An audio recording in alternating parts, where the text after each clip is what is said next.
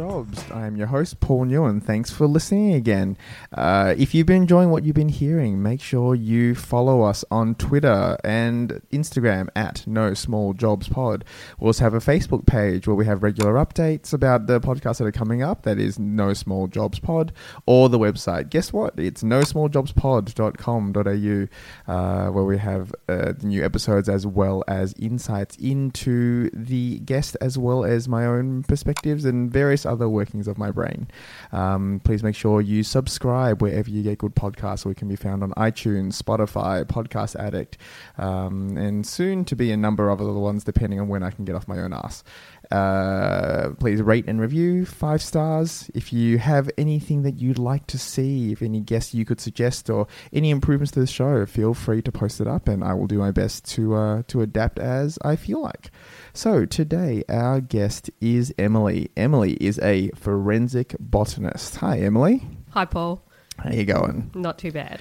All right. Let's start with the obvious question. What is forensic botany? So botany is the study of plants, and forensic refers to anything to do with the courts or the legal process. So a forensic botanist is somebody who looks at plants in that context. And I work for the state government forensic science laboratory. And so talk us through what an average day would be for you.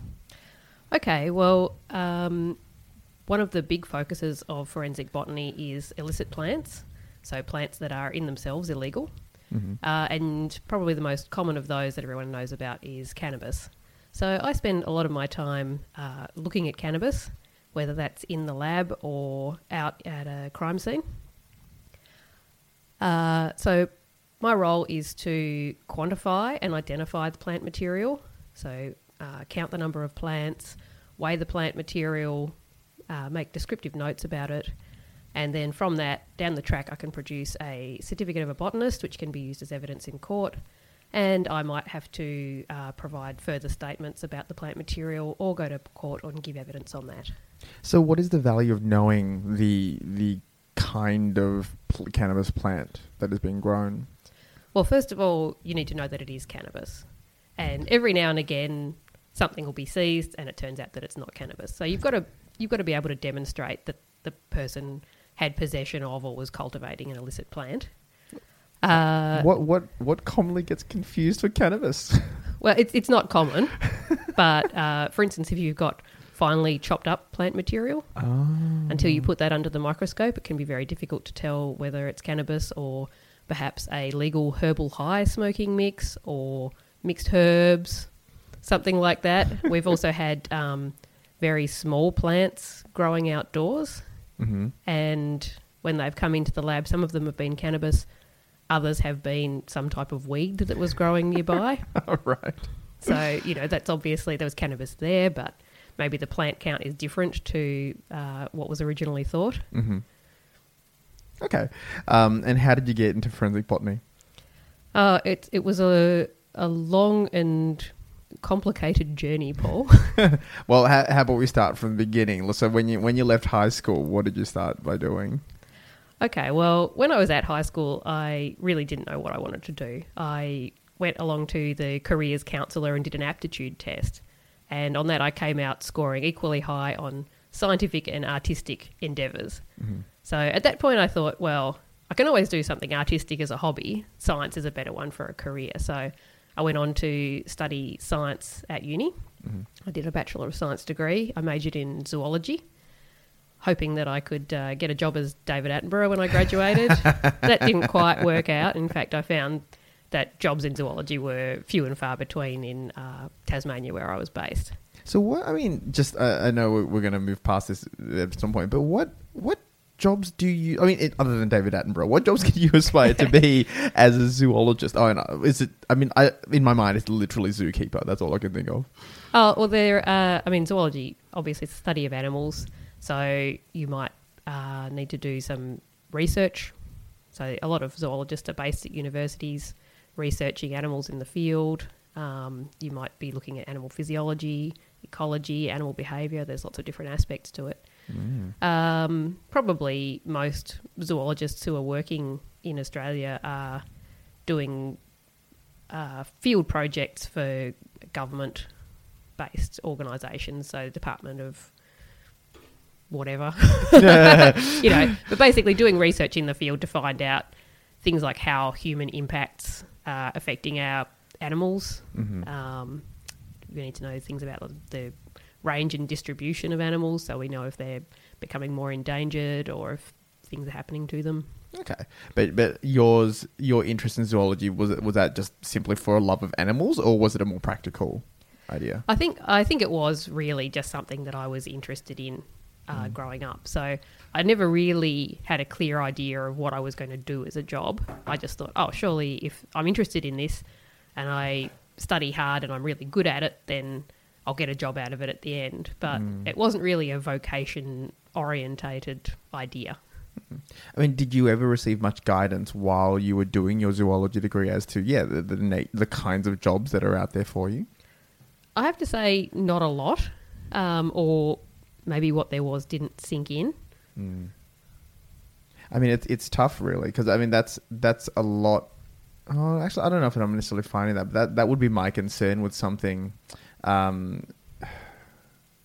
See, I like the idea of learning for learning, and learning for the love of it, and learning because you're passionate about it. Because I think passion is really important when it comes to your career, because it helps you. It helps sustain your longevity. It helps you, because at some point a job becomes a job because other aspects of it, like the logistics and the management and the people skills, I mean, that's a whole different thing, and that can really suck the love out of a job. So you really need that passion. But I guess, I worry about people who do that and then come out with a degree and no real knowledge about how they can utilize that degree to their advantage.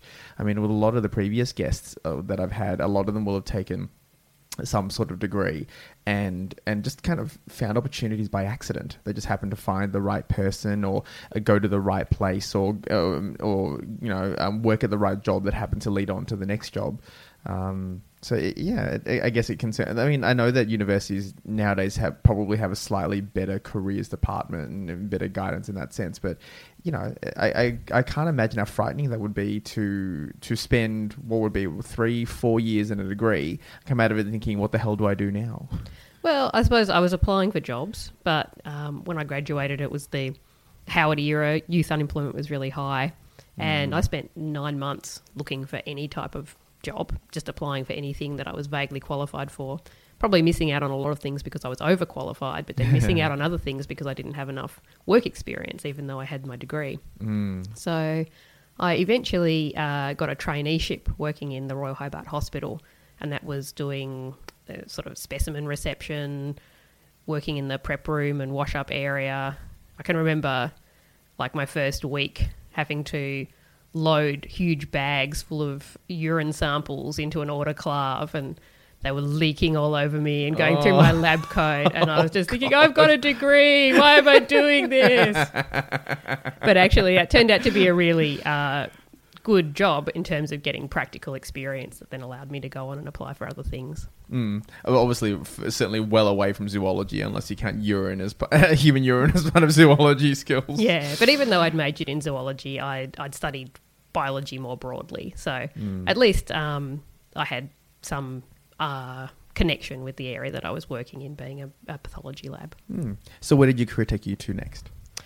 So after working in that role for about a year, I decided on a change of scenery, and I moved over to London for a couple of years and worked as a locum lab technician and at various hospitals around London. So I was doing everything from pipetting on bench work, making up agar plates, to handing out specimen jars to gentlemen who had to give us a sample for sperm motility testing. So that was interesting, and I got a lot more career experience and life experience out of that. Was the choice to move to London purely personal? Like you just wanted to be somewhere different, or was it actually partly career as well? It was really personal. My partner at the time wanted to go overseas for a couple of years, and I kind of went along with him. But it turned out to be a great experience, personally and career-wise. Just broadened my horizons a lot. But I came back to Australia when my working holiday visa was up, thinking I don't want to keep working in medical labs my whole life, partly because I'd been working as a locum, I'd been given a lot of very routine, boring tasks to do. They wanted something they could just put me on straight away to free up more skilled people for other things. So in one of the places I worked, they were literally building a robot to replace the job that I was doing. All right. So what inspired you to your next job? So with that in mind, thinking, okay, I need to do something different. I want something that engages my brain a bit more than just pipetting samples in a lab.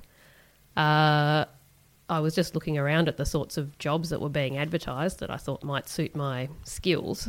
And I went along to an interview for a job as a pharmaceutical rep. Now, I didn't actually get that job, but in doing the interview and doing the process, I sort of learned a lot more about what the role of a pharmaceutical rep was. And I thought maybe this is something I could do. And I went out and got a job selling alarm systems door to door in order to get sales experience so that I have a better chance of getting future pharmaceutical rep jobs that came up. Right. I did that for a few months. It was pretty hard work and not very well paid.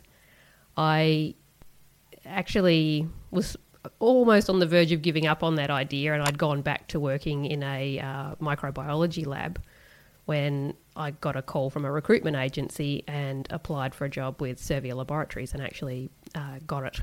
Right. And how long did you do that job for? I did that job for less than a year. As it turned out, I wasn't well suited to being a sales rep.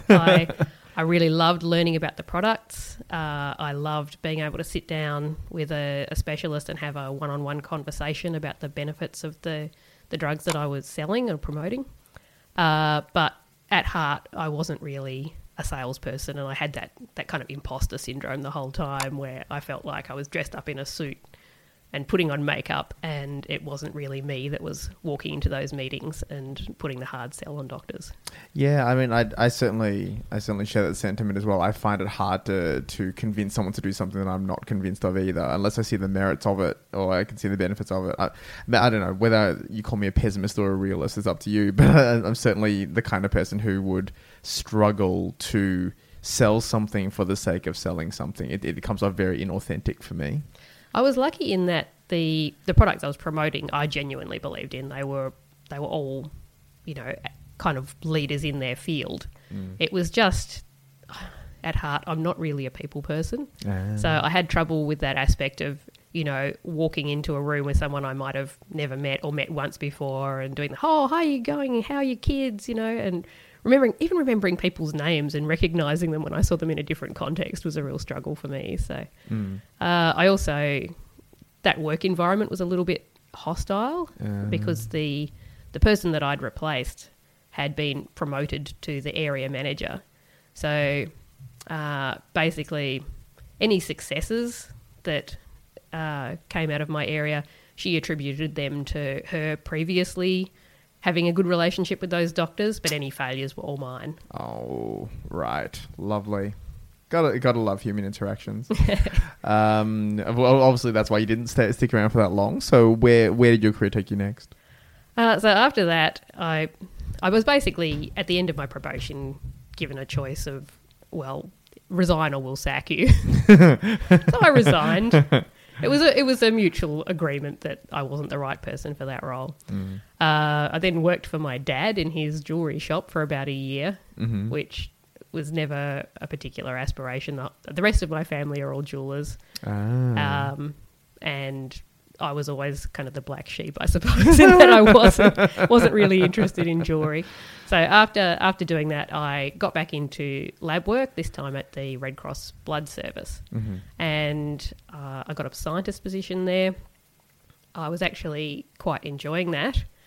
And then after about 12 months, they decided that they were going to close the Hobart laboratory and move all the quality control testing that we were doing over to Adelaide. Ah, geez. So in this case, this time your hand was forced in terms of the next career move. Yes, I mean, I could have moved to Adelaide, but obviously I had my partner in Hobart, I had a house, I had friends and my family there. Yeah.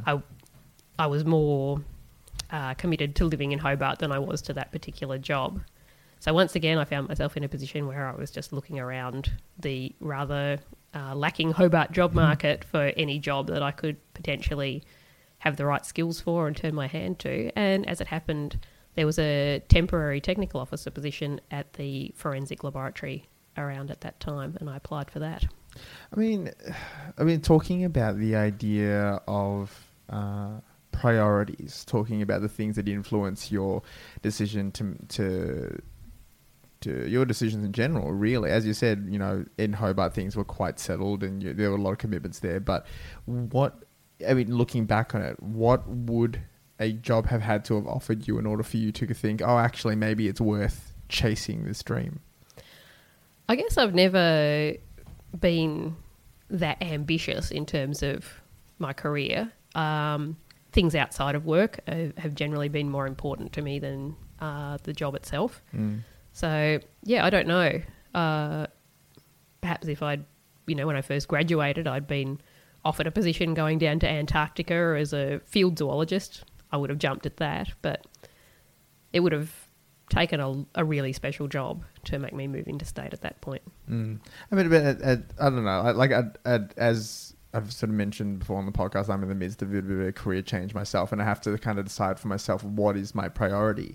It's one thing when you're in your 20s or teens and you're thinking, oh yeah, I'll just, without, if you don't have any commitments, if you don't have a partner, you don't have a mortgage, you just go, oh yeah, I'm just going to chase this job and see where it takes me. But you try to do that in your 30s or 40s. It's not that you don't want to. It's just that there are other things that become important. There's so many other considerations. Yeah. And look, obviously we haven't even gotten to your current job yet, and it would seem that throughout your life you have spent it dipping your toe in various fields and seeing what suited you and ending up deciding actually it wasn't for you or you'd had enough of it, I guess my question is, what's important to you now? Well, again, my job's important to me, but things outside of work are important to me as well. Having said that, I have now moved interstate for work. So I spent about 10 years working as a technical officer in the State Forensic Lab in Tasmania. And when I first got that job, I'd been working as a scientist and at the blood service. And I took a step back to a technical officer role. And I remember the director of the lab saying to me when I started, oh, there'll be some scientist positions coming up probably within the next year. Well, it took about 8 years for a scientist position to come up. And then when I applied, it went to somebody with 8 years more experience than me who'd moved from an interstate lab. So that was really frustrating because being a scientist was part of my identity. I'd studied science. I thought of myself as a scientist. And when I missed out on that job, I actually sought counselling over the fact that I was I felt trapped in this role that wasn't allowing me to work to my full potential. That was a really hard time. But I'd actually had the opportunity to come over to Victoria for a stint of about a year and work in a temporary position as a forensic botanist in the laboratory here. So again, that was a move that was made partly for personal reasons. I'd just split up with my long-term partner. I needed a change at the time that this particular role came up. Now, I'd actually been trained in cannabis identification as part of my role working in the lab in Tassie. And so I was well placed to take up that position, and I was able to take leave without pay from my job in Hobart for the time that I moved over to Melbourne. So that was what really got me into forensic botany. That was basically the first I'd heard of the job was when I applied for it and got it. I didn't know what a forensic botanist was until I was doing that job. And other than the fact that you'd already had some training, what exactly appealed to you about this job? Or the fact that it was a scientist position. So I'd actually be reporting on my own work. I'd be, signing off on stuff that I'd done rather than doing the work on behalf of somebody else and them signing off on the report and going to court and giving the evidence on it.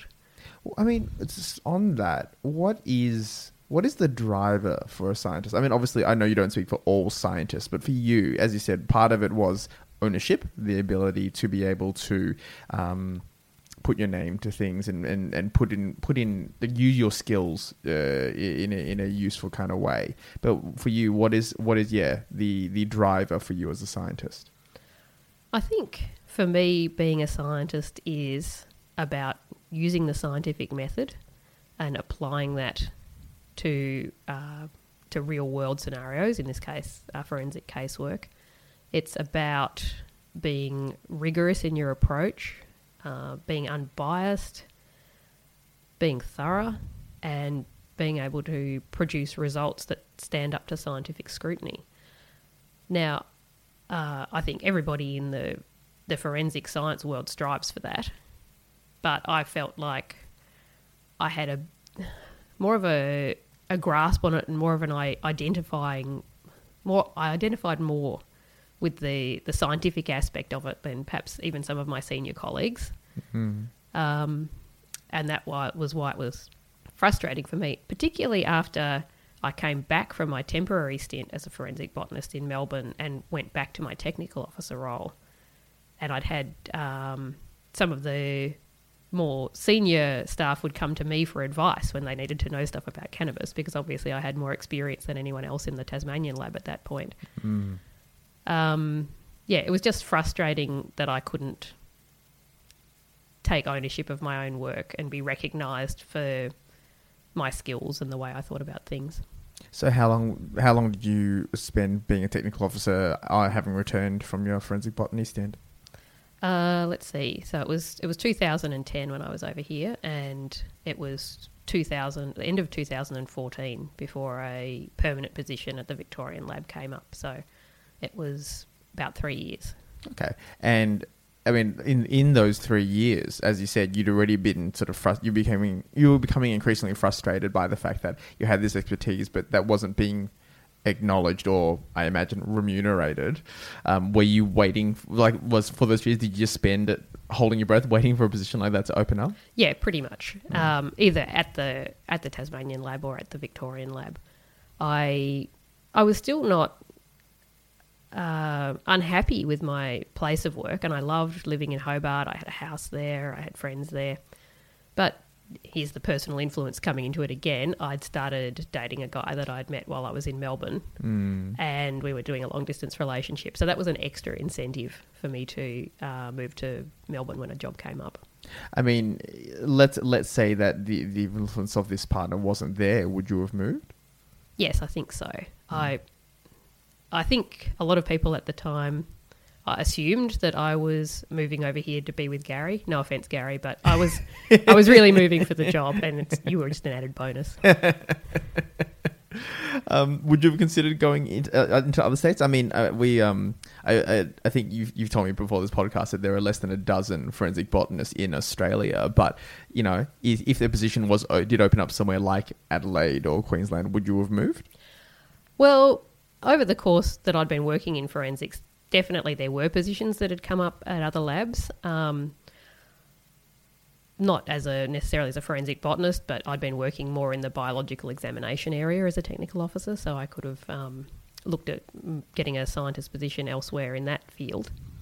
But Victoria or Melbourne was more appealing because my sister already lived over here. It was it was the place that you went. If you were from Hobart, you went to Melbourne to go to concerts and to do the things that only happened on the mainland when we were kids. Yep. So, I was more familiar with Melbourne and had connections here already. So, whereas moving to, say, Sydney or Brisbane or Adelaide was less appealing because it seemed so much more remote. Mm.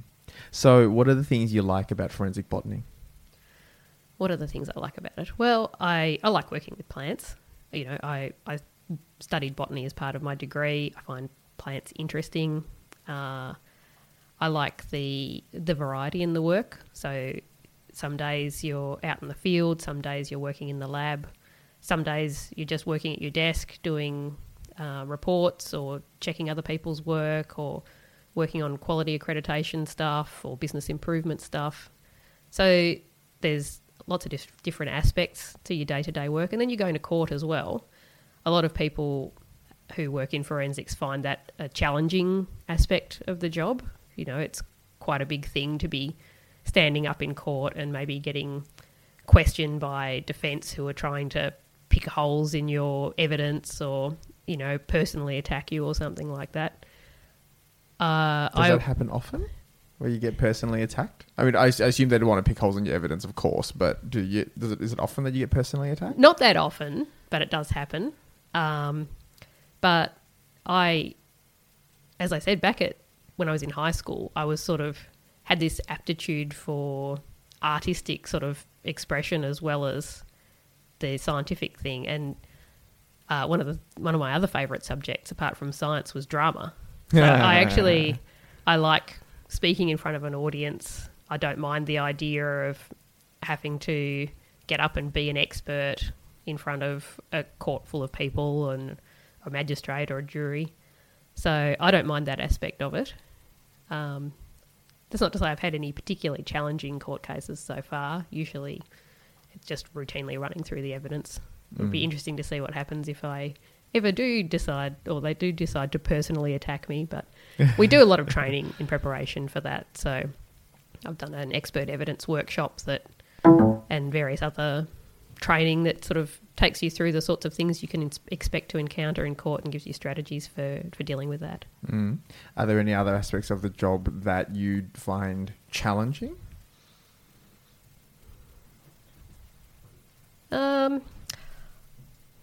I think sometimes there's the feeling that you can get sort of bogged down in the administrative side of things, and I think almost everybody feels that in their job sometimes. You know, you have an obligation to meet accreditation requirements, which involves sometimes a lot of paperwork, a lot of recording of stuff, things like maintenance and calibration, recording all your training. But it's just part of the job. You know, we have to be an accredited lab so that our results we're producing are reliable and reproducible and accurate. And I'm lucky enough that I work with a really good bunch of people. So that's one of the other things that I really enjoy about the job. I imagine if you didn't, that would be one of the things that could be frustrating or discourage you from going to work.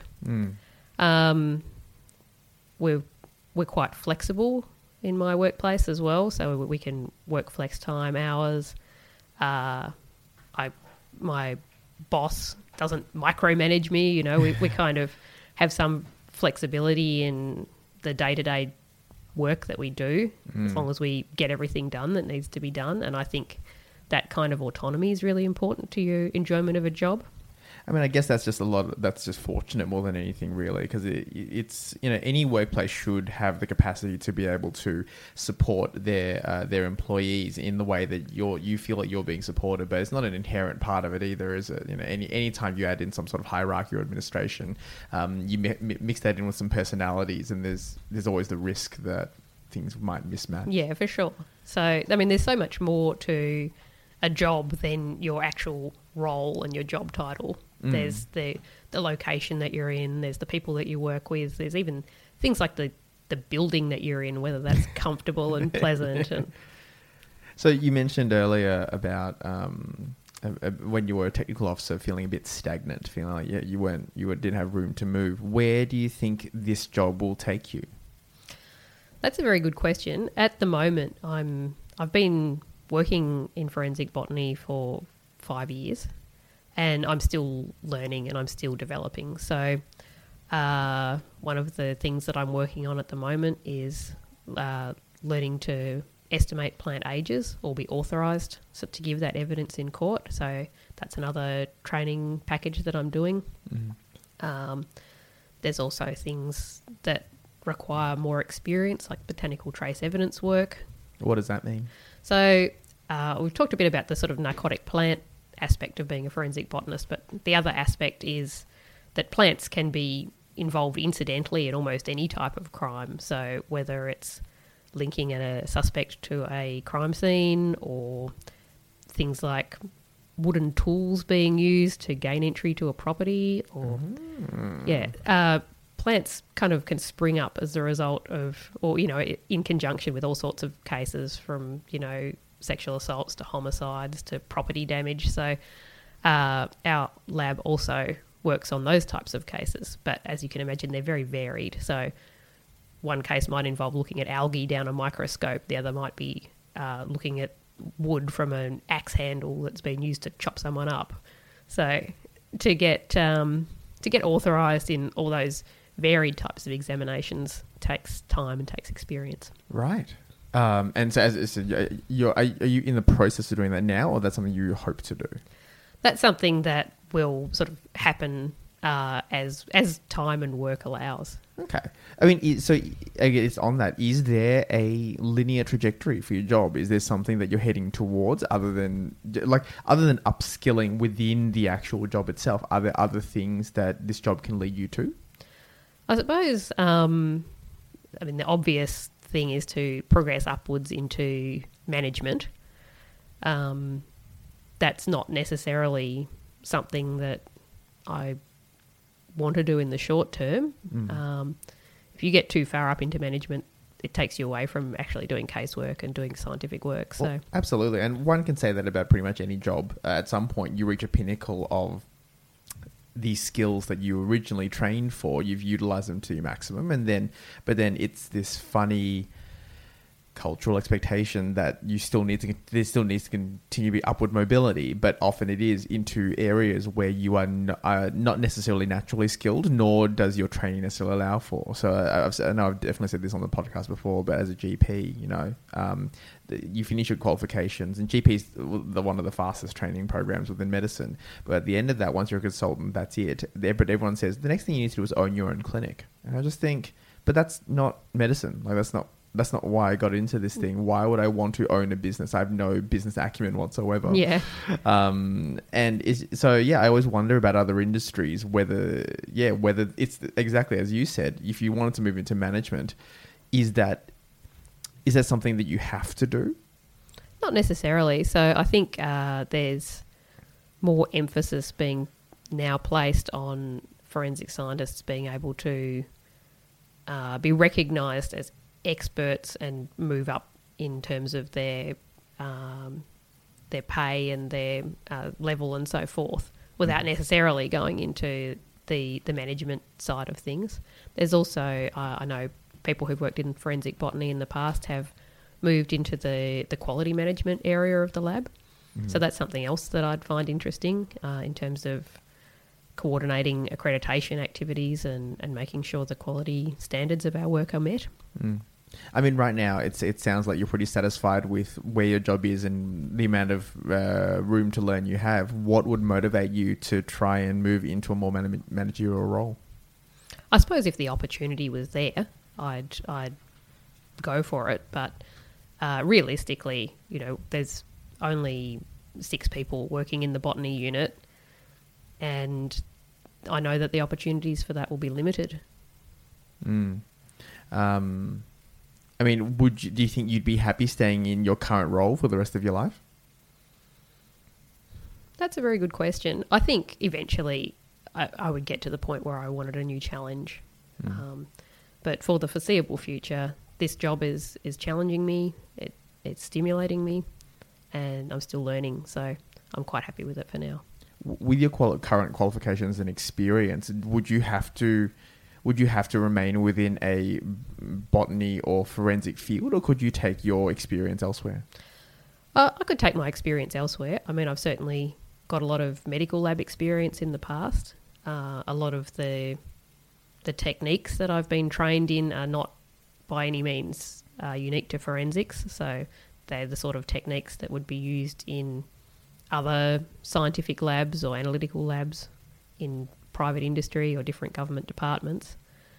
And in fact, I think that's one of the advantages in that I've got a general science degree rather than... Now there are a lot of people who are specifically studying degrees that relate to forensic science, and I worry that limits them a little, that they have the opposite problem to me in that they've got a clear career aspiration, but then if they get to the end of their degree and the job isn't there in the field that they want, they're a bit more locked into that.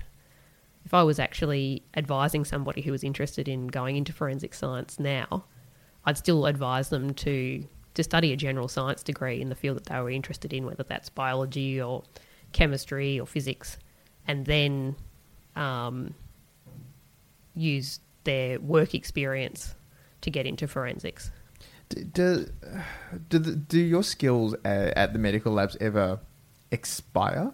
You know, because I asked that because I know that so my husband's a former secondary school teacher, but he's been a full-time parent now for the last 8 years or so, and getting back into the workforce is a challenge because, I mean, so in certain fields it is quite common for people to take time off work for parental leave and such, or parental responsibilities. But even then, it's in particular, and unfortunately, him as a man, the problem is that, you know, you see a man be off work for 8 years and you think, oh, why is that? So is there ever concern that your previous skills may not necessarily translate or count?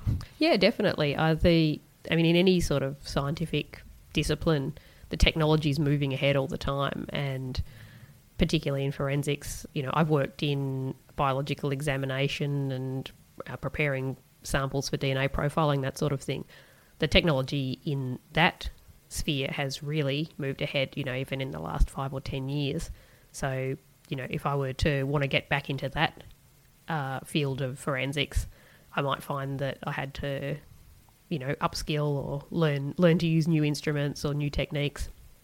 But the thing I think that's important is your ability to demonstrate that you can learn new skills. So I think having worked in so many different roles in the past and helped out in so many different areas of the lab, particularly when I worked in Hobart, is a valuable demonstration of that.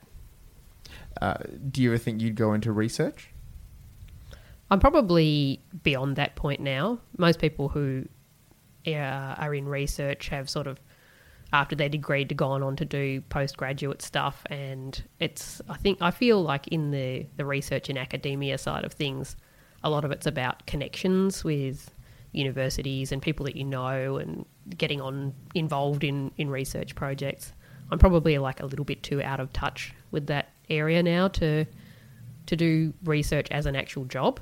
But certainly I've been involved in doing small research projects within the roles that I've worked in forensics, you know, preparing posters for conferences and testing out different techniques for, you know, identification of body fluids and that kind of thing.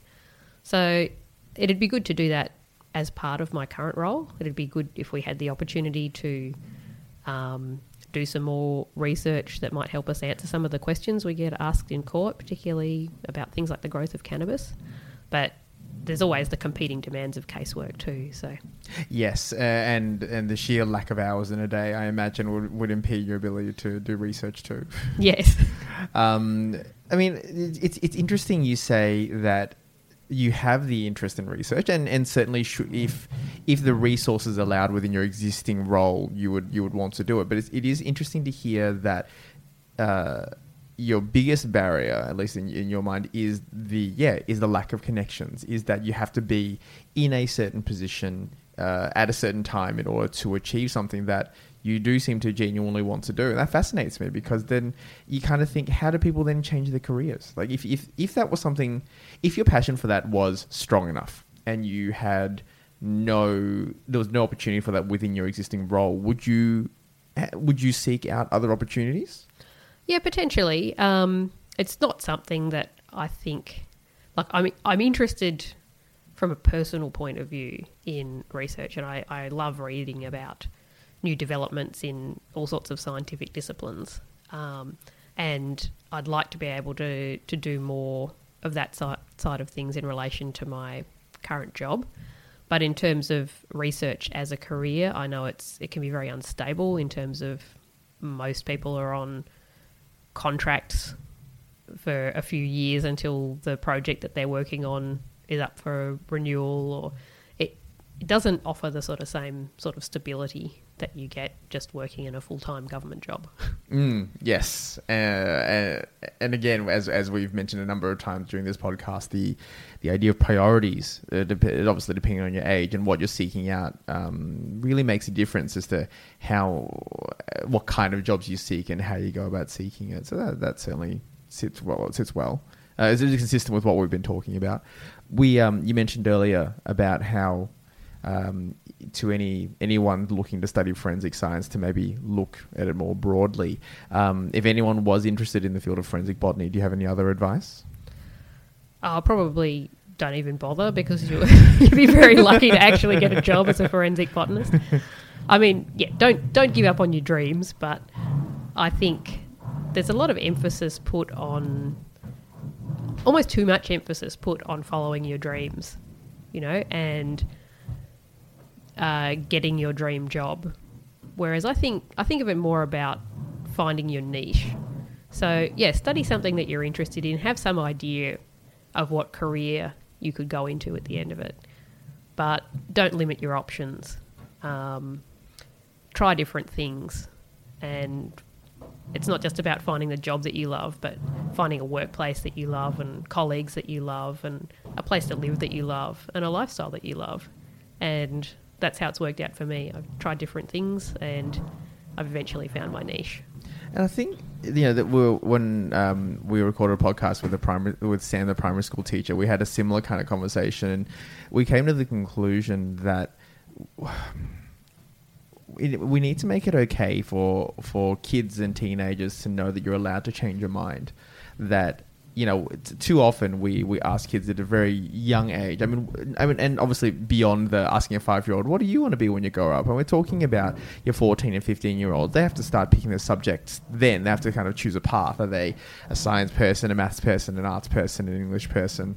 And we expect them to know what their career is going, like, immediately. Like, as soon as they're 18, or even before then, they have to choose from their guide. They have to know exactly what they want to do.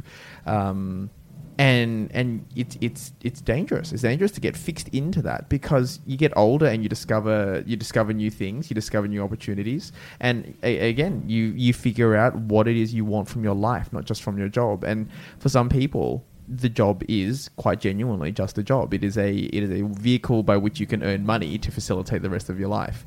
And I don't think anyone teaches you that. I don't think anyone teaches you that it's okay to just have a job. Well, I think there's more emphasis now on work-life balance.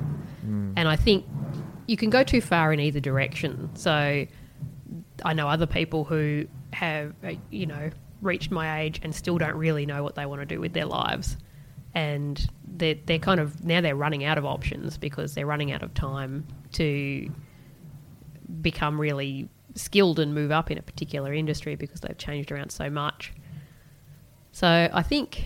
yeah, but at the same time, it's a lot of pressure to be putting on a teenager to say you have to decide now what path you're going to take, and you're committed to that from this point on, whether you like it or not. So definitely, I think it's good to keep your options open and stay flexible, but if you stay too flexible, you're just going to flop.